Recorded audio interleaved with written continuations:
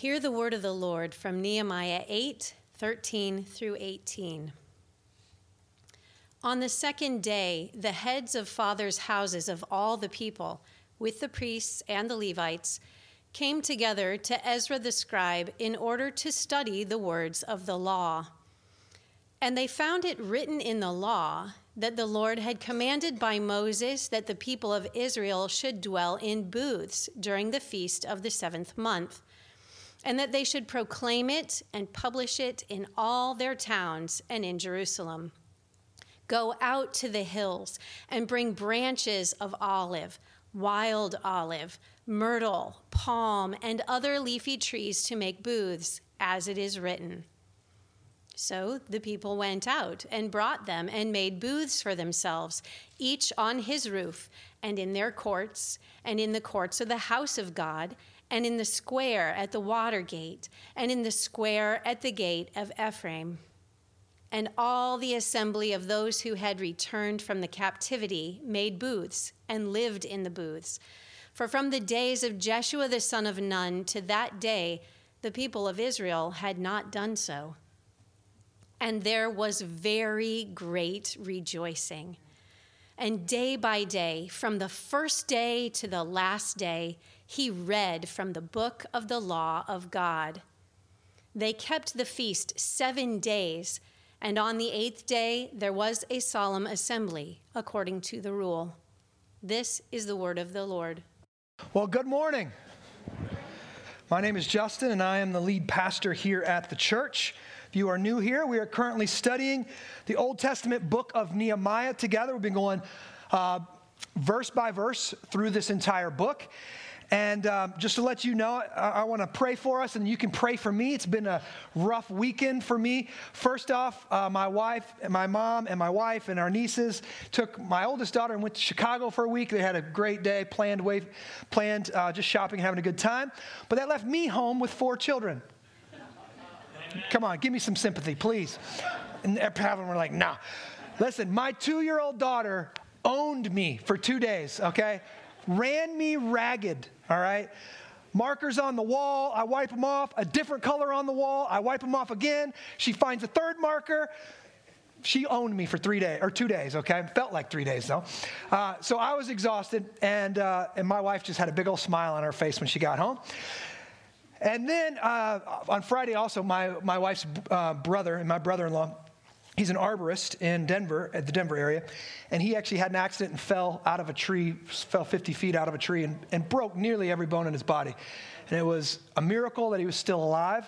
And but he's had, in the last 2 days, back surgery, leg surgery, probably he's got more surgeries to come, possibly torn his aorta. So it's been a weekend for me. And of course, I've got a lot of children that are sick. They're at home right now, and I caught a little, just cough, basically. So I need all the help I can get this morning, okay? So please pray for me. I'll pray for you, and let's ask God to show up and help us out in our study of the Word this morning. Gracious Father, we don't put any of our trust in man. All of our trust is in you. And our hope this morning isn't in my ability. Our hope is in the Word. Our hope is in the Word of God, that it's going to do what it's meant to do, and that's raise the dead, and that's instruct those who need to be instructed, shape us, bring conviction of sin, challenge us, call us into something greater, show us the goodness and the glory of Jesus. Do what you came to do this morning, Jesus. I ask that the Holy Spirit would think through my mind and speak through my vocal cords. God, I ask that you would use me. I need help this morning. I desperately need help this morning. And so I pray that you'd watch over us, protect us, that your sheep would hear your voice, that you are the great shepherd of the sheep, and that you would instruct us in the way that we should go, and this would bring about your glory and our good. In Jesus' name I pray. Amen. All right, just to get us caught up really quick, the book of Nehemiah tells the story of the return of the Israelite exiles to rebuild the city walls and renew the covenant that they had broken with God. Now, Scripture tells us in Proverbs 14:34 that righteousness exalts a nation, but sin is a reproach to any people. The idea is this, and listen, this is a universal principle. When a nation worships God, God lifts that nation up. When they walk in his ways, generally speaking, it goes well for them. But when that people refuse to worship God and refuse to walk in his ways, he brings judgment upon them. John Calvin wrote, quote, "When God wants to judge a nation, he gives them wicked rulers." The people of Israel had turned away from God. They refused to walk in his ways, and therefore God gave them wicked rulers, wicked kings who broke covenant with him and then led God's people into all kinds of idolatry. God eventually brought a devastating judgment upon this nation by handing them over to the pagan nations when they were, so remember the pagan nations came in, destroyed their temple, destroyed the city, and carried off the best and the brightest of their people off into Assyrian and Babylonian captivity. God basically says, you don't want me? You don't want my ways? Fine. I'll let you experience what it looks like to worship with the pagans, to live like they live. Now, it's my contention that our nation is in a similar state today. That we have rejected God as a nation, and now God has handed us over to be governed by many wicked rulers who call evil good. The prophet Isaiah warned, quote, "Woe to those who call evil good and good evil, who put darkness for light and light for darkness, who put bitter for sweet and sweet for bitter. Woe to those who are wise in their own eyes and shrewd in their own sight." Paul goes on in the book of Romans and tells us that when mankind rejects God, they refuse to acknowledge him as God or give thanks to him as God, judgments come upon those people, and those judgments are very specific. Here's what he says in Romans 1. "For although they knew God, they did not honor him as God or give thanks to him, but they became futile in their thinking." I'm going to say they became stupid. "And their foolish hearts were darkened," turned towards the darkness. "Claiming to be wise, they became fools and exchanged the glory of God for basically idols, created things." See, God says when you reject him, you are actually rejecting rationality. When you reject God, you're rejecting wisdom, and you become a fool. A fool says in his heart, there is no God. Your thinking becomes futile. What does that mean? That means worthless, without reason or purpose. I don't know if you saw it this week, but Cambridge Dictionary made headlines this week by caving to radical leftist activists of the sexual revolution by changing the definition of man and woman in its dictionary. Man, quote, I have to put quotes now around, scare quotes around man, now includes the definition, an adult who lives and identifies as a male, though they may have been said to have a different sex at birth. Interesting. In the same vein, the updated definition of woman reads, an adult who lives and identifies as female, though they may have been said to have a different sex at birth. This is an example of God's judgment upon us, claiming to be wise, they became fools. Maybe in the definition in the future, black will be white, up will be down, and hot will be cold. Now remember, one of the themes of Advent is that we are not afraid to look at the dark. It's in the darkness where we realize we need light. So when I point out an aspect of our culture that is without question broken and going to lead to further brokenness and destruction, it is because I am hoping that in our brokenness we learn that we need healing. In our foolishness we learn we need wisdom, and that's God. Mankind cannot reject its creator without consequence. We say there is no God, and we say that we are gods in our own making. We say that we can redefine manhood and womanhood. We can redefine human sexuality according to our own desires, and we can redefine marriage. God says several times in Romans, when mankind does this, he gives them up. What does that mean? He hands them over. He's the parent that said 100 times, don't touch the stove. And then finally he's like, give it a try. Fine, I'm tired of yanking your hand away. Give it a try. Maybe it's not hot. Maybe that burning red, maybe I'm wrong, right? You want your way? I'll let you have your way. And this is what Romans says again. Therefore, God gave them up in the lusts of their hearts to impurity, to the dishonoring of their bodies. You want to do that with your body? Fine. For this reason, God gave them up to dishonorable passions. Dishonorable passions. And since they did not see fit to acknowledge God, again, God gave them up to a debased mind, to do what ought not to be done. They were filled with all manner of unrighteousness, evil, covetousness, and malice.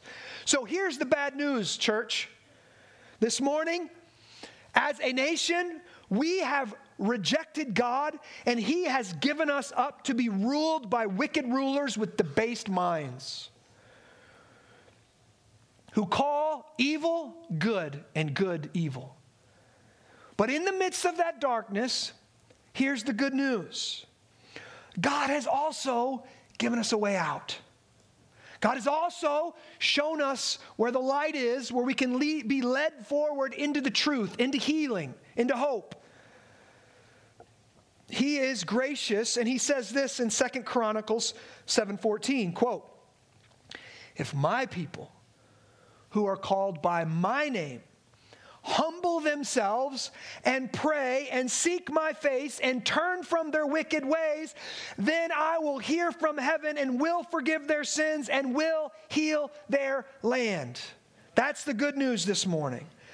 And what we've been studying the past several weeks in Nehemiah is we've seen, listen, this cycle, we've seen it happening in Nehemiah. Remember, they disobeyed God, and they got sent off, and it did not go well for them, and they got sent off into Babylonian captivity. But then God has brought a renewal. God has brought a revival. They have been cast down and rejected and cursed, and now you see people respond to God, and they're brought to repentance, and now you see them start being lifted out of their sinfulness and lifted out of their stupidity. They have humbled themselves and prayed and sought God's face and turned from their wicked ways, and God has heard from heaven, forgiven their sin, and brought healing to their city. Right? We've seen it. The last couple of weeks, we have gotten a glimpse of what that renewal process looked like. Like, what did God do at first? When God brought them back there and they rebuilt the city and the right worship of God, had freedom, they started preaching, or they said what? They had a desire for God's word. And so they cried out for Ezra, bring Ezra before us, have Ezra bring the book. We want to know the words of God. And then the words of God are read, and it brought deep repentance and contrition for their sins in their heart, right? And then they cried out for forgiveness, and God forgave their sin. And then last week we saw that the joy of the Lord was their strength. They were led from weeping to joy, right? That's what happened last week. But here's what we're going to see. If we want to see God heal our city, and I believe He can, and I believe He wants to, and I believe He will, He's going to do it in a similar way as He's always done it. The similar cycle that He's always done it as you study the Bible. And what we're going to see, if we want this to happen in our city, we need to follow Nehemiah's roadmap for revival. Now, so far what we've seen is basically the process so far has been primarily individual. Individuals gathered before the people, heard the word of God read, confessed their sins, repented, received forgiveness, and went away rejoicing. Great. That's step one. It starts in the hearts of God's people. Right? Revival, renewal starts in the hearts of God's people. Step two is this. The fathers must bring the spiritual renewal home. step 2 is this: the fathers must bring the spiritual renewal home. Look at our text this morning, chapter 8, verse 13. On the second day, okay, day 2 of revival. Day 1, lots of personal renewal. Day 2, what happens? On the second day, the heads of fathers' houses, okay? So we've got fathers, and then look, with the priests and the Levites came together to Ezra the scribe in order to study the words of the law. So here's what happens. Day 2 on revival, we have fathers and we have spiritual fathers, okay? The pastors, the priests, the Levites. The fathers and the spiritual fathers are gathering together with Ezra, and they want to be taught the words of God. Now, this is interesting. The prophet Micah tells us that one of the signs of spiritual renewal, one of the signs of revival, of God moving amongst his people, is that God will, quote, turn the hearts of fathers to their children, and the hearts of children to their fathers. That's what we see happen here in Ezra. The fathers and the spiritual fathers come together, and they're not coming together to just grill out. They're not coming together to just have some bro time. They're not coming together to watch the game. They're coming together to study the words of God. Spiritual renewal starts in the hearts of God's people, and then step 2, fathers must bring it home to their families. Men, God has called us to be the spiritual leaders of our homes. Listen, that has always been difficult. You realize the first sin in the garden wasn't Eve eating the apple. The first sin in the garden was Adam allowing Eve to listen to the words of Satan and obey the words of Satan instead of God. Basically, the first sin in the garden was Adam not leading his home. And this is interesting because I'm really excited, and I've been studying this a lot, because after this sermon series in Nehemiah is over, and in February we're beginning a 12-week sermon series studying Genesis 1, Genesis 2, and Genesis 3. We're calling it Origins. We're going back to study the origins of mankind, the origins of creation. What does manhood look like? What does womanhood look like? What does masculinity look like? What does femininity look like? How should we parent our children? On and on and on. We're going to spend 12 weeks in these. But right now, I just want you to get this in your mind. Adam failed to lead his house when sin was not present in him, okay? So how much more difficult is it now to lead our homes, men? When we are dealing with our own sin, the sin of our wife, the sin of our kids, right? The sins all around us, it is incredibly difficult. So what I'm going to say today to you men, first I want to acknowledge it's hard, all right?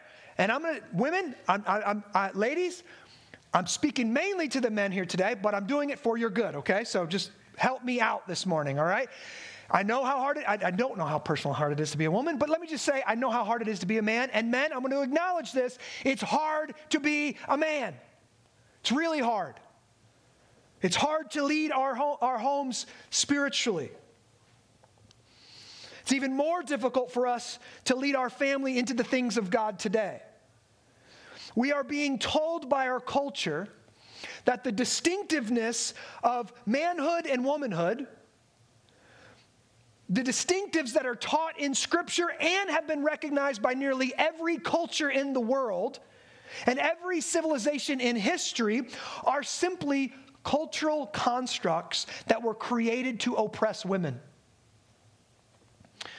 I don't have time to go into all the ways that this is foolish, but this is a lie from Satan.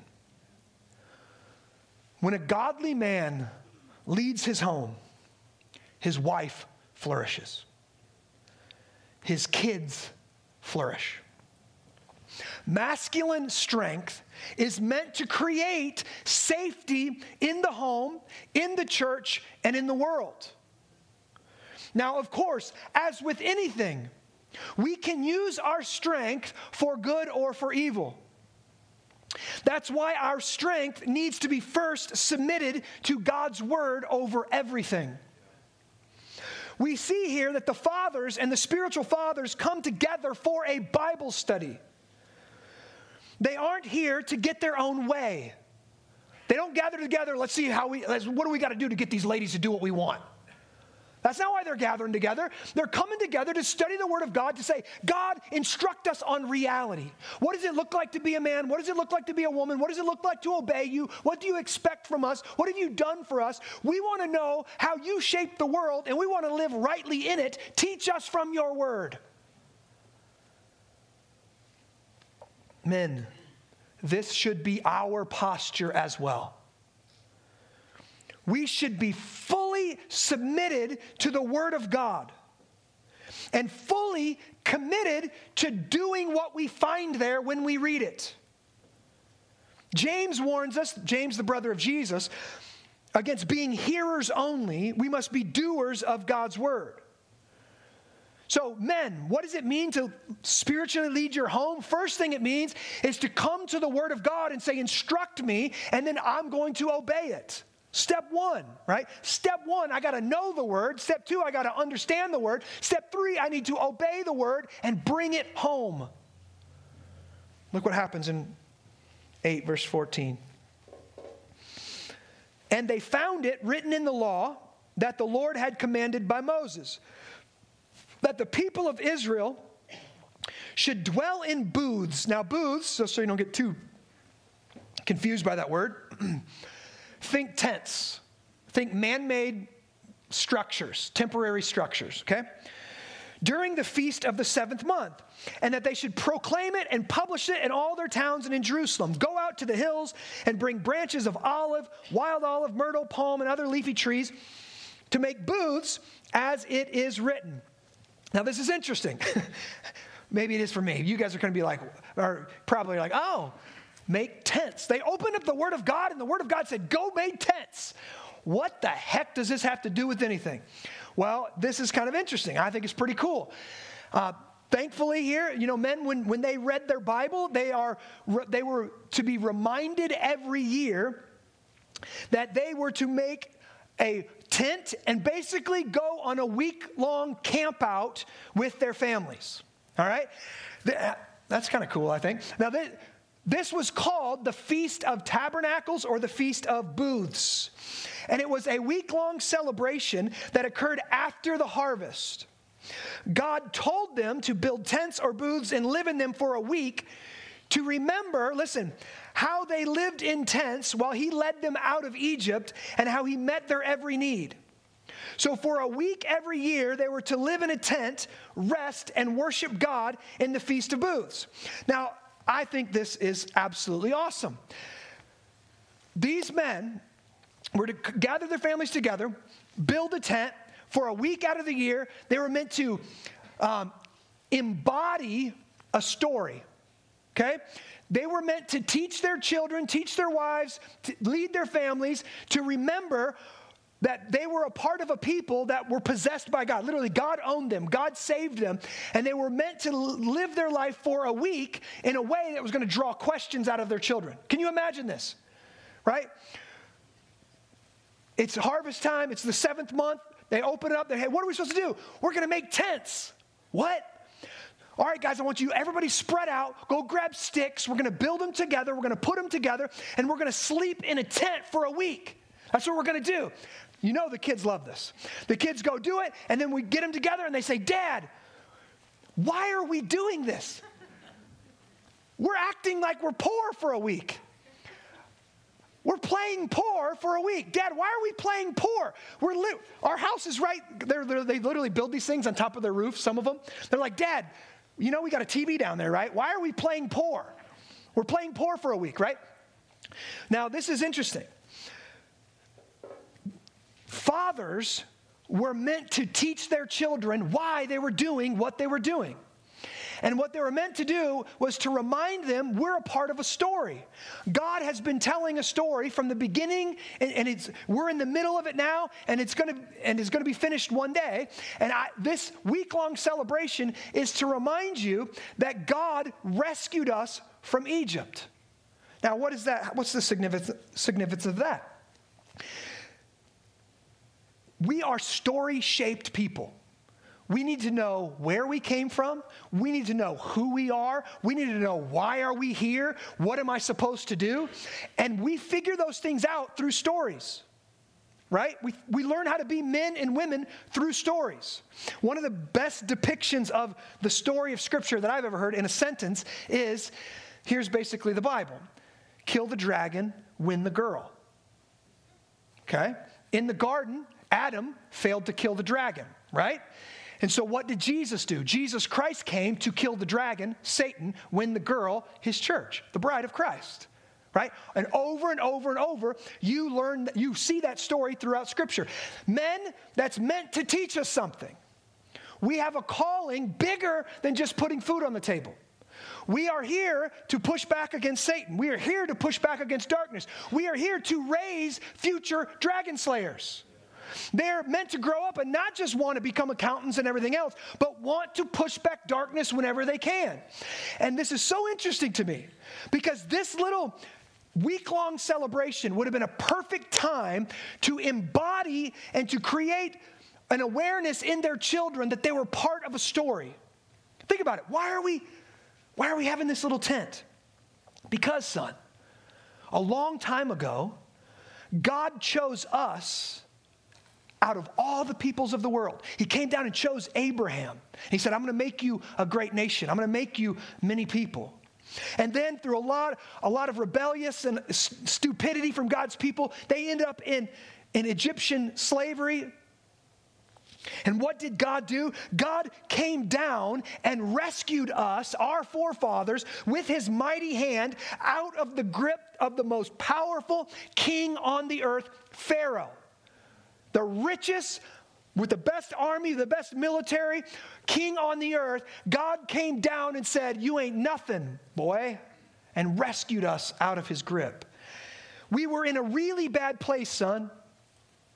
And we were there because our fathers rejected God, and God did what he said he would do, and that is give us over to pagan nations. But then, because God is gracious and merciful, slow to anger and abounding in steadfast love, he raised up a deliverer for us. Moses, he protected Moses when they were trying to kill Moses. He protected her in the stream, and then Moses was raised up in Pharaoh's house, and from his own house, in the midst of that darkness, God raised up a deliverer. And then, when Moses stood up and said, let my people go, and Pharaoh denied God many times, God crushed Pharaoh many times over.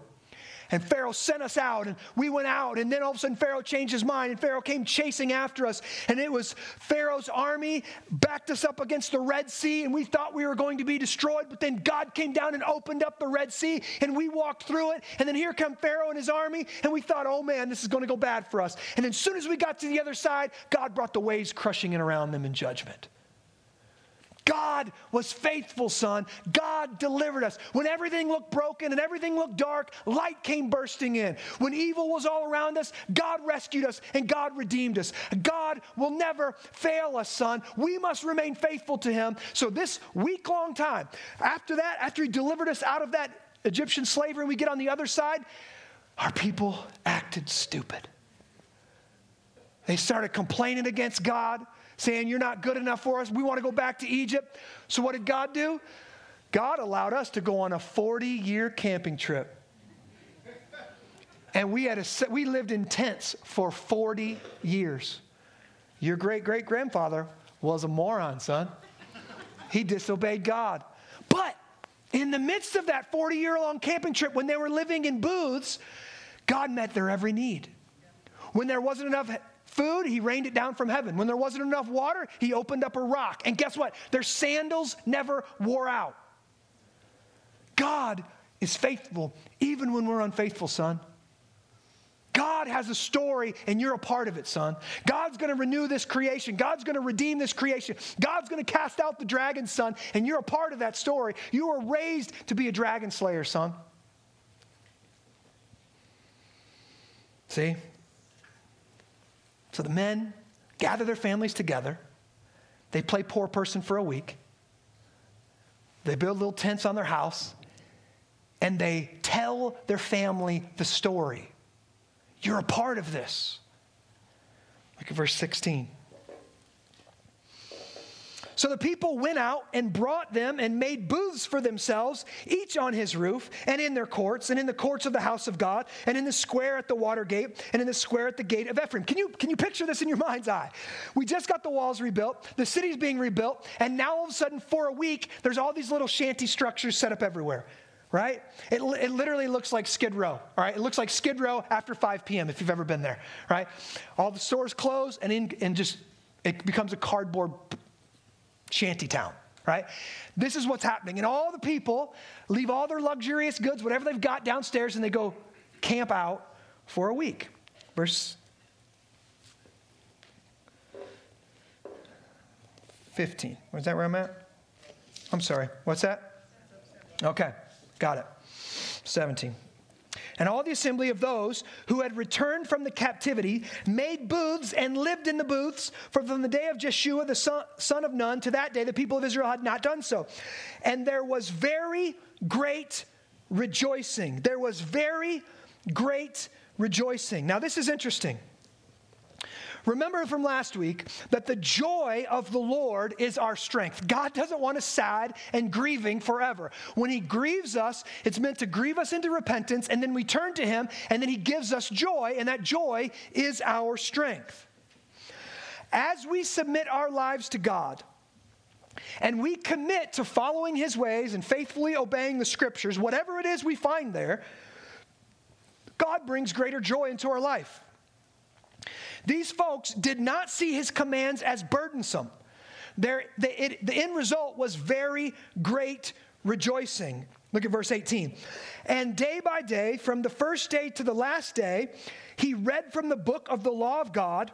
They kept the feast 7 days, and on the 8th day there was a solemn assembly according to the rule. Men, this is what revival is supposed to look like. Men submitting themselves to God and to the words of God, and then bringing those words home to lead their families in the right worship of God. This is not misogyny. This is not meant to be abusive. This is not oppressive to women. This isn't men leading in such a way where the wife and kids are sad and groan under his leadership. This is spiritual leadership that leads to rejoicing. Listen, in 11 years, now listen, let me say this first. I hear nothing but toxic masculinity from our culture. I hear nothing but women are oppressed and men are awful, and maybe they are out there. Maybe that's the problem out there, right? I have no idea. But what I know is inside this church that I have pastored for 11 years, when I meet with a couple or I meet with a wife, 9 times out of 10, she says this to me: I wish he could lead our home. I wish he was a spiritual leader. I wish he loved the Bible as much as I love the Bible. I wish he would be more involved in our children's life. I wish he would read the Bible. I wish when I'm not feeling great and I say, I kind of feel like skipping church today, he would look at me and say, no, we're going to church today. Men, if she gives you a way out to go to church and you take it, you are not the spiritual leader of your home, and you are not doing what God called you to do. Too many men have given the mantle of leadership over to their wife, and they basically say, honey, tell me what to do. Tell me how to lead.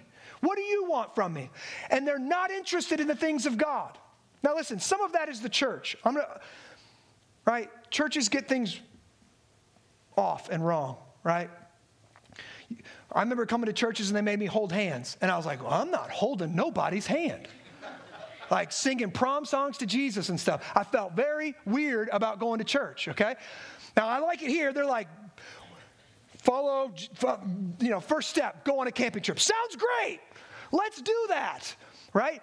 But what? Memorize the Word of God. Come under the authority of the Word of God. Men, we're called to be spiritual leaders in our home. It's been said, as the father goes, so goes the family. Listen, I think I just read this week for the first time in history, America is the worst country on the planet when it comes to fatherlessness. 23% of all children will be born into this world without any active father in their life. 23%. This has never happened in human civilization before. Almost all of the societal problems that we are experiencing right now is because of a lack of present godly fathers in the home. You can trace it from poverty, you can trace it to abortion, you can trace it to drug use, you can trace it to depression and suicide. The majority of our problems in our society is not toxic masculinity. It's a lack of masculinity. Biblical masculinity in the home. It's been said, and it is true, as the father goes, so goes the home. And as the home goes, so goes the nation. And as the nation goes, so goes the world. Now, I know when I say things like that, immediately, and we've been taught to feel this way too, we push back, we feel weird, we feel bad, because what about those who don't have fathers? I know. I'm concerned for you too. What about those whose husband has left them? Well, thankfully, God has answered those questions from us. It's not, don't look at the situation. Fatherlessness is a real problem. We have to talk about it. The lack of godly masculinity and godly spiritual leadership is a real problem. Christianity is not a feminine religion. It's not, I don't mean it's only masculine, but in our mind, many times we think the church as a whole is made up of 60% women. So many times in our minds, we think, oh, that's kind of spirituality or Christianity. It's kind of a ladies' thing. I'll just come along for the ride. No, it's not. It's made for all of us. So what does God say to those who didn't have a godly father? What does God say to those who didn't have a present father? What does God say to those whose husband has walked away or father has walked away? This is what he says in Psalm 68, 4-6. Sing to God. Sing praises to his name. Lift up a song to him who rides through the deserts. His name is the Lord. Exult before him.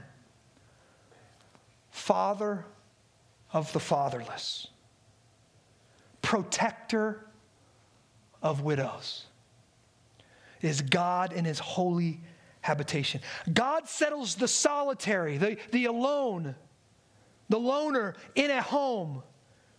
He leads out the prisoners to prosperity, but the rebellious dwell in a parched land. What does God say to those who didn't have a good father or a present father or a present husband in the home?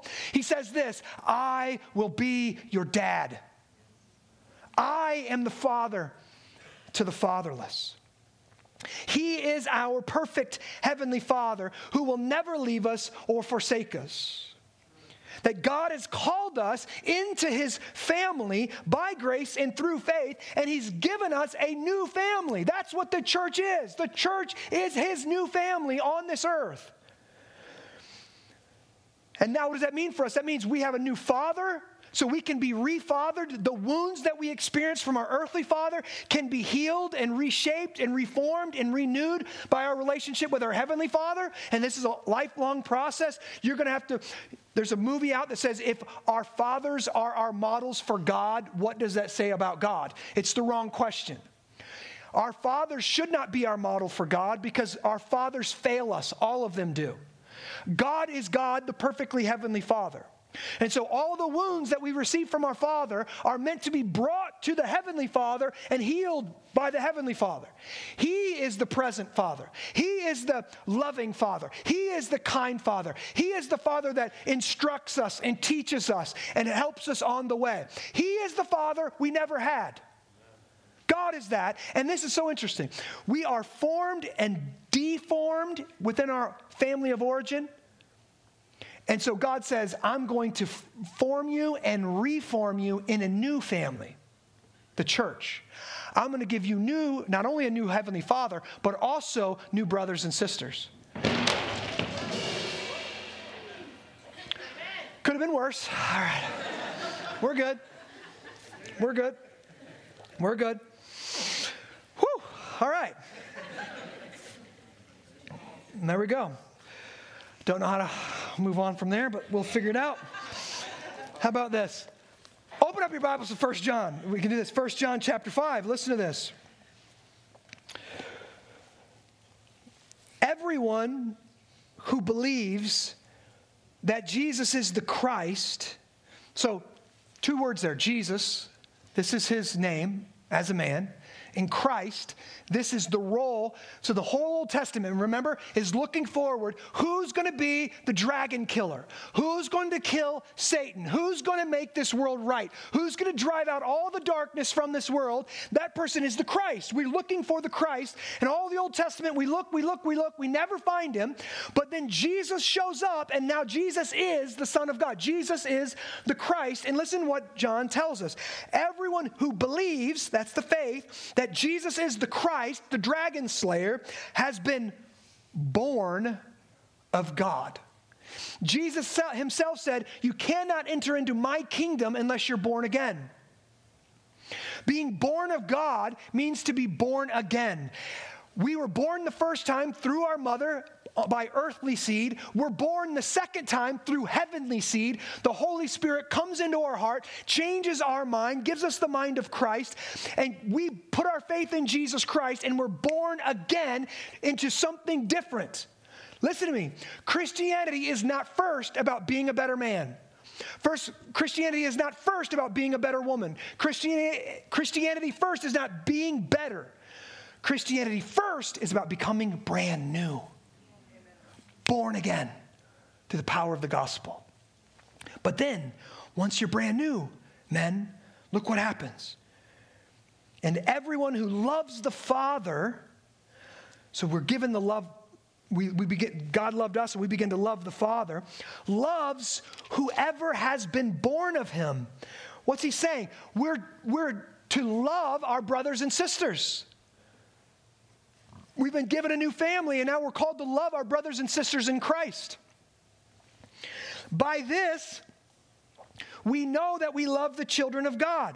So listen to this. Anybody who says to you, I love the church, or I love Jesus, but I don't love the church, that person doesn't understand what they're talking about. Right here, John tells us, if you love the Father, you will love all those who've been born of him. What is that? The brothers and sisters in Christ. You cannot love God unless you love his church. Amen. By this, we know that we love the children of God. What does that mean? How do I love the brothers and sisters of Christ? When we love God and obey his commandments. I go back to the Word of God and I say, listen, love is not first and foremost a warm, fuzzy feeling of affection in our heart. Love is a certain action. Love is acting, loving towards another person. And what does that mean? Obeying the commandments of God. God tells us how to treat one another. We're to forgive one another. We're to ask for forgiveness. We're to be kind and tenderhearted to one another. We're to speak the truth in love to one another. We're to gather together and sing songs with one another. We're to read the scripture to one another and teach each other the word of God. God has told us what it looks like to be a family, and we have got to submit ourselves to his word and do what he says. Keep reading. Verse 3. For this is the love of God, that we keep his commandments. And his commandments are not burdensome. All right, we need to be re-educated here. We look at the word of God and the commandments, and we're like, man, that looks really hard and difficult, and actually seems kind of constricting, and man, it's really going to limit my freedom. No. The law of God, the commandments of God, are the path to freedom, greater and greater freedom, right? We're like, oh, that guy said I couldn't, do drugs and get drunk. He's limiting my freedom. And then you do drugs and you get drunk and then you become an alcoholic or a drug addict. And where did your freedom go? Now you're a slave to your sin. You have no freedom. You thought your path of freedom was going to lead to a big wide expanse, but it didn't. It led to slavery, and now you're in chains. God's way goes through a little tiny door, Jesus Christ, his commandments, and when you walk through it, you open up to a wide expanse, and there's freedom there. God's commandments lead us to the life of human flourishing. God's commandments lead us into happiness, lead us into pleasure, lead us into rejoicing. Verse 4, for everyone who has been born of God overcomes the world. Listen to this. The world in this situation here, chapter 2 tells us what it means. And it means the sinfulness of the world. Doesn't mean the physicality of the world. He talks about the lust of the flesh, the desires of the eyes, and one other thing I can't remember off the top of my head. Remember it in the first service? Pride of life. Thank you. Pride of life. The sinfulness of our human flesh. God, here's the story. Here's the story. If you're in Christ, Christ has overcome the world, and you will too. Christ has defeated Satan, and he will conquer the serpent, chain him up, throw him in the lake of fire, and then Christ comes back again, and we literally overcome the world, and all the darkness is driven out, and everything wrong is made right, and we dwell together with God forever in eternity. The only way for that story to be yours is if you give your life to Jesus Christ and you're born of God. That's it. It's the only way. See, this is what Advent is all about. Jesus came to this earth to turn sinners into family members. Through Jesus, we have been given a new father. We've been born again into a new family with Christian brothers and sisters. Now, just a couple weeks ago, I got to spend time with a new brother from our church. He got to tell me what God was doing in his life, and his family started coming to our church about a year or so ago, and his wife was here for 3 or 4 weeks, and was listening and hearing and reading the scripture and all the different things, and then she was in her car, and all of a sudden in her car, the Holy Spirit came upon her, and she started weeping and confessing her sins, and God saved her in her car. Now listen, many people ask, why don't we ever have altar calls? Because God doesn't need an altar call. God can save you wherever he wants to save you. And God moved through the power of the Holy Spirit, changed her heart right there. She went home, told her husband. Her husband's like, oh man, what's this going to mean for me, right? He's coming to the church, walking through this, and God, week after week after week of hearing the gospel, God causes him to be born again. And so he reaches out to me, and he doesn't even know what's really happened, but he says, Justin, I don't know what it means to lead my house. I don't know what it means to spiritually lead my wife, and I need you to teach me. And I'm sitting there and I'm listening to it and I'm asking him questions. And I'm like, man, dude, God saved you. He's like, yeah, he has. I'm like, have you been baptized? No, I need to get baptized. Like, praise God. I'm like, this. And then he's telling me they're in the baptism process. And he's like, what's it look like to lead my family spiritually? And we start walking through how to read his Bible and how to bring some of that stuff home. And it's very practical. It's very pragmatic. So many people, I know I thought this too when I kind of started to understand this. I'm thinking, what does it mean to lead my family spiritually? Like God is just going to automatically make me into Billy Graham. And I get up on the dinner table, I'm like, kids, open up your Bibles. John chapter 3, it's going to be a minute, right? And my kids are like throwing spaghetti at me, right? Like, this isn't going to work. Many men think, oh, I can't preach like Justin. That's not the job. The job isn't to go home and preach to your children or preach to your wife, right? Do not try that, men. Please do not try that. Honey, sit down. Ephesians chapter 6, that's where we're going to begin right now. Don't do it. That's trouble. What it means, men, is reading the Word of God, seeing where we fall short, confessing our sins, leading our family in repentance, and then whatever it is we're learning, bringing it to our wife, bringing it to our kids, letting the Word of God shape the culture of our home. It might be, you just think about one little prayer you want to pray at dinner time. It might be if you can sing and play the guitar, bless you. Maybe you're singing and playing a hymn before dinner. It might be pulling up a YouTube video and kids watch this YouTube video. It might be one line from a devotional that you read that week. What it means is, men, whatever God is doing in your heart, bring it home to your kids. Let them see that you are under the submission of God and God has captured your heart and he wants their heart as well.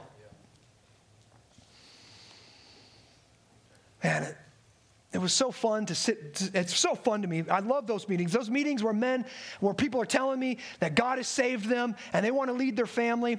It's so encouraging because I walk away going, God is building his family. God is doing what he said he would do.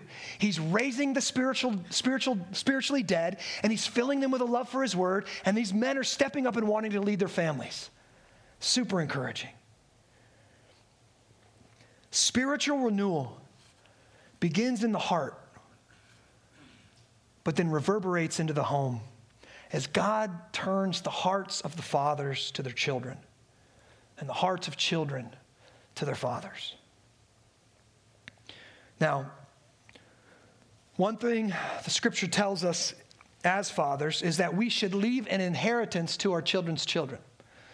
Men, that of course means we should be industrious, we should be risk takers, we should be going out there and trying to make as much, not worshiping money, but make enough money to leave an inheritance to our children. But it's more than just monetary. It's also a spiritual legacy for our children. And one of the ways that we can do that is by investing in our local church. I have been visiting many different churches. I've been visiting many different buildings, looking for a future home for us. And one of the things, the most beautiful buildings in the Quad Cities and the ones that have been here for over 100 years, here's one thing they had in common. They had people that wanted to invest in the now in order to see a legacy in the future. Right? They're long dead, and the church still remains. Now, the sad thing, many of these churches, they're now apostate. They don't preach the gospel anymore. But they wanted to leave a legacy for their children. Our culture today, we don't think about our kids.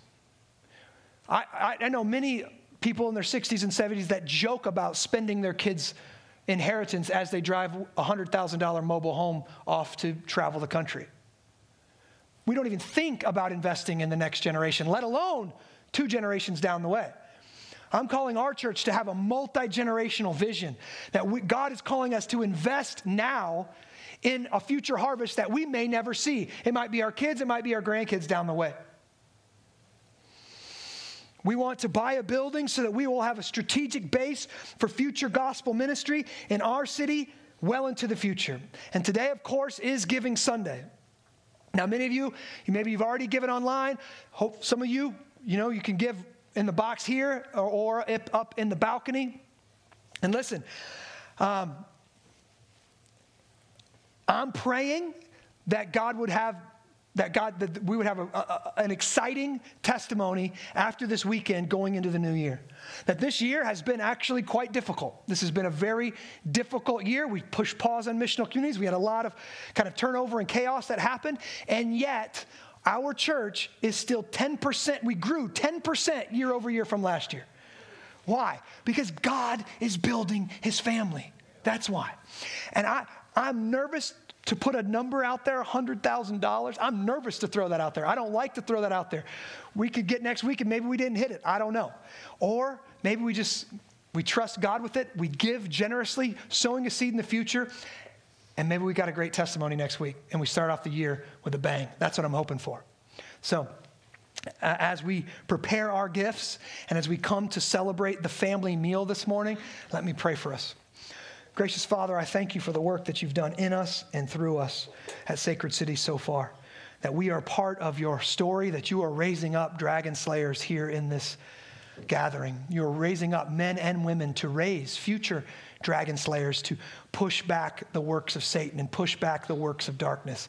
I pray that you would take this story and get it down deep into our bones. We would live this out. Jesus, you are the ultimate dragon slayer, and it's so mysterious. You slayed the dragon by allowing him to put you to death on the cross. It was on the cross that your body was broken and your blood was shed, and it was in the tomb, that dark tomb, that light came bursting forth, and you got up from the dead, conquering Satan and death itself. So as we eat, Father, we participate in that death. We participate in that resurrection. And we want that story to reinvigorate us and motivate us for future obedience. So we eat that in faith this morning. And we look forward to the future where you will come back again and you will crush the Satan finally, and you will throw him in the lake of fire, and you will set your kingdom up on this earth, and everything will be made new. We look forward to that day. In Jesus' name, I pray. Amen and amen.